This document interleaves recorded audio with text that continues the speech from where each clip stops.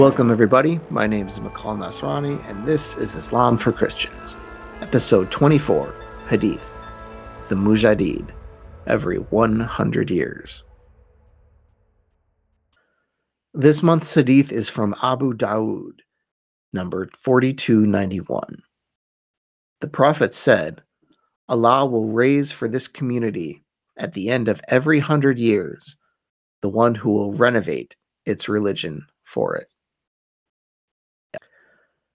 In Arabic, this person, this renovator, this renewer that's going to come every 100 years is called the Mujaddid, which means one who brings renewal. This isn't an official title. There are no officially sanctioned Mujaddids, and who the Mujaddid is for each Islamic century is open for debate, usually among historians. These people tend to be great scholars like Al-Ghazali or Ibn Taymiyyah, but not everyone sees it this way, this typical Mujaddid as the sober Islamic scholar. Some people view this figure in much more dramatic terms, looking for a political figure or a warrior, someone who shakes things up and renews Islam, by violence if necessary. And this was certainly the case for the most recent Islamic century. Just to clarify a few things here. The Muslim year is a lunar year, which is a bit shorter than a solar year. Therefore, a Muslim century is not 100 years as we know it. It's roughly 97 years. The latest Muslim century began in November 1979. Now, full disclosure here, I was not alive in 1979, but from what I've read, it was a pretty tumultuous year, particularly in the Muslim world, and that is not a coincidence. There were two major religious events that rocked the Muslim world in 1979, and I'm only including blatantly religious events in this. Yes, Egypt signed a peace treaty with Israel. That was amazing. Pakistan executed its prime minister. The Soviets invaded Afghanistan. Saddam Hussein rose to power. But those were political events, and they certainly couldn't be linked to anyone's claim to be the Mujaddid. Well, maybe Saddam made that claim. It's possible, although I've never seen evidence that he did. But really, what are the odds that a secular sociopath like Saddam Hussein would ever be considered a Mujaddid? It's laughable on its surface, even if he did think he was going to be the next Saladin. So the two events I want to focus on are, one, the return in Iran of Ayatollah Khomeini, and the establishment of that Iranian theocracy that we know is still there today. And number two, the storming of the Grand Mosque in Mecca.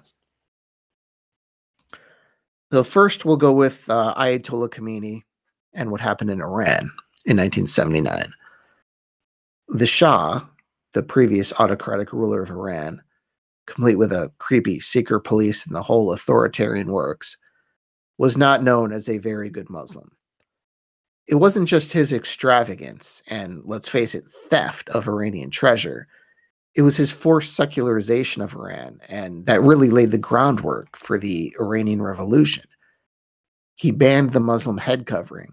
He secularized the schools. He forbade the clerics from wearing traditional garb, and even licensed a liquor store in the holy city of Qom. The idea was to turn Iran into a great Western-style power. He wanted Tehran to be a new Paris.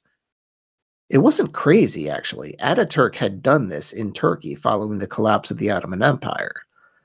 But Iranians are not Turks, and this was not 1920. But the Shah was a pretty aloof and a clueless guy. He didn't have any idea what the Iranian population was capable of, and he certainly didn't give any thought to the coming new Islamic century. Now, this was all great news for Ayatollah Khomeini, who rode a popular wave of discontent and surprising indifference from the Carter administration here in the United States to displace the Shah. Khomeini became the supreme leader of Iran on December 3rd, 1979, less than 2 weeks into the start of the new Muslim century. The key description of the Mujaddid is the word renewal, and the rise of Khomeini did give hope to Islamists across the Muslim world. There were no further Islamist revolutions, though. The closest might be the establishment of Hezbollah in South Lebanon shortly thereafter. And Iran found itself immediately engaged in an ugly slugfest with Iraq, which would include mass casualties and chemical weapons over 8 years of bloody horror.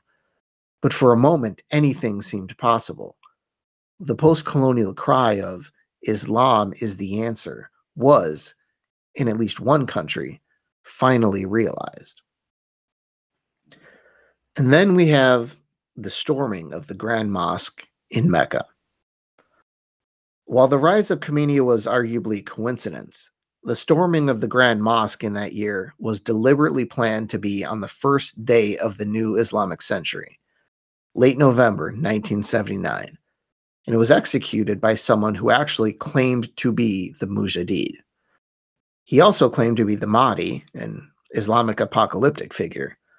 This was an act related to religion, but also politics. The rebels hoped to establish a theocracy that would, in turn, bring about the apocalypse. Just for the record, even at this time, the Quran was the constitution of Saudi Arabia, I believe.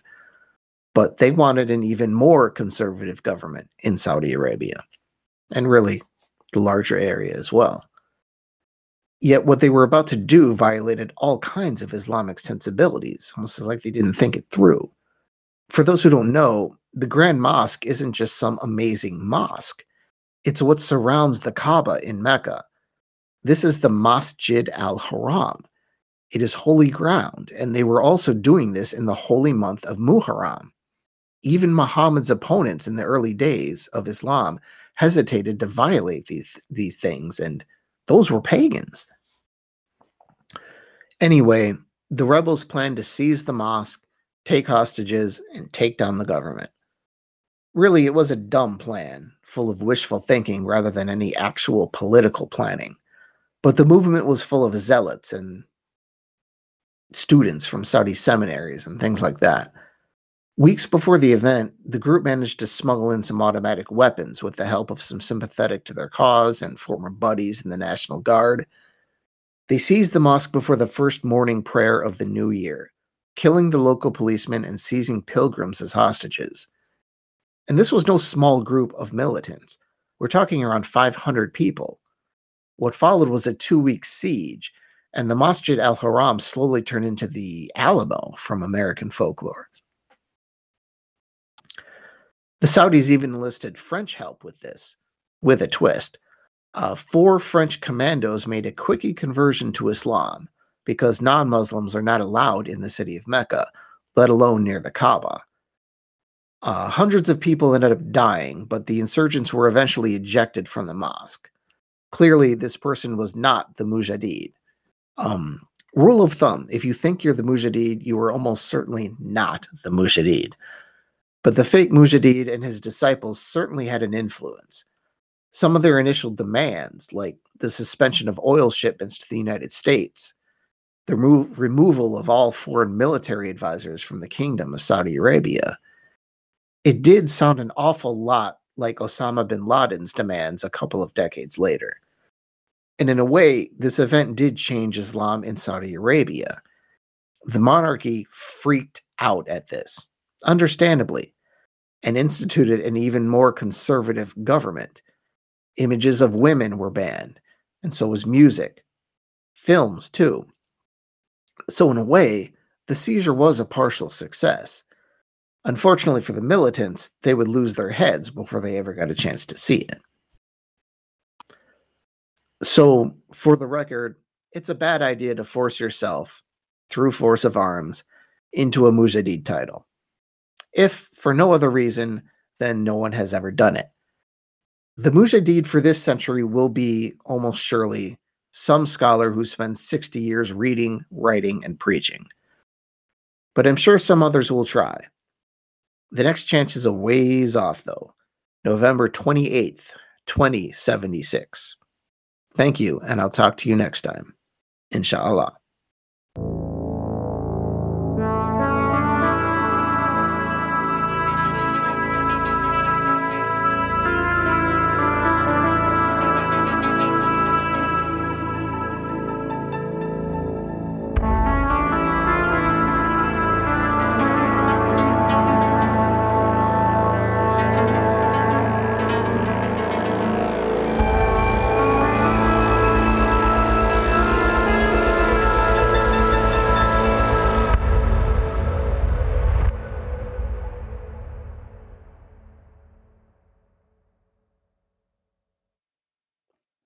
Thank you for listening to Islam for Christians. Please subscribe wherever you get your podcasts.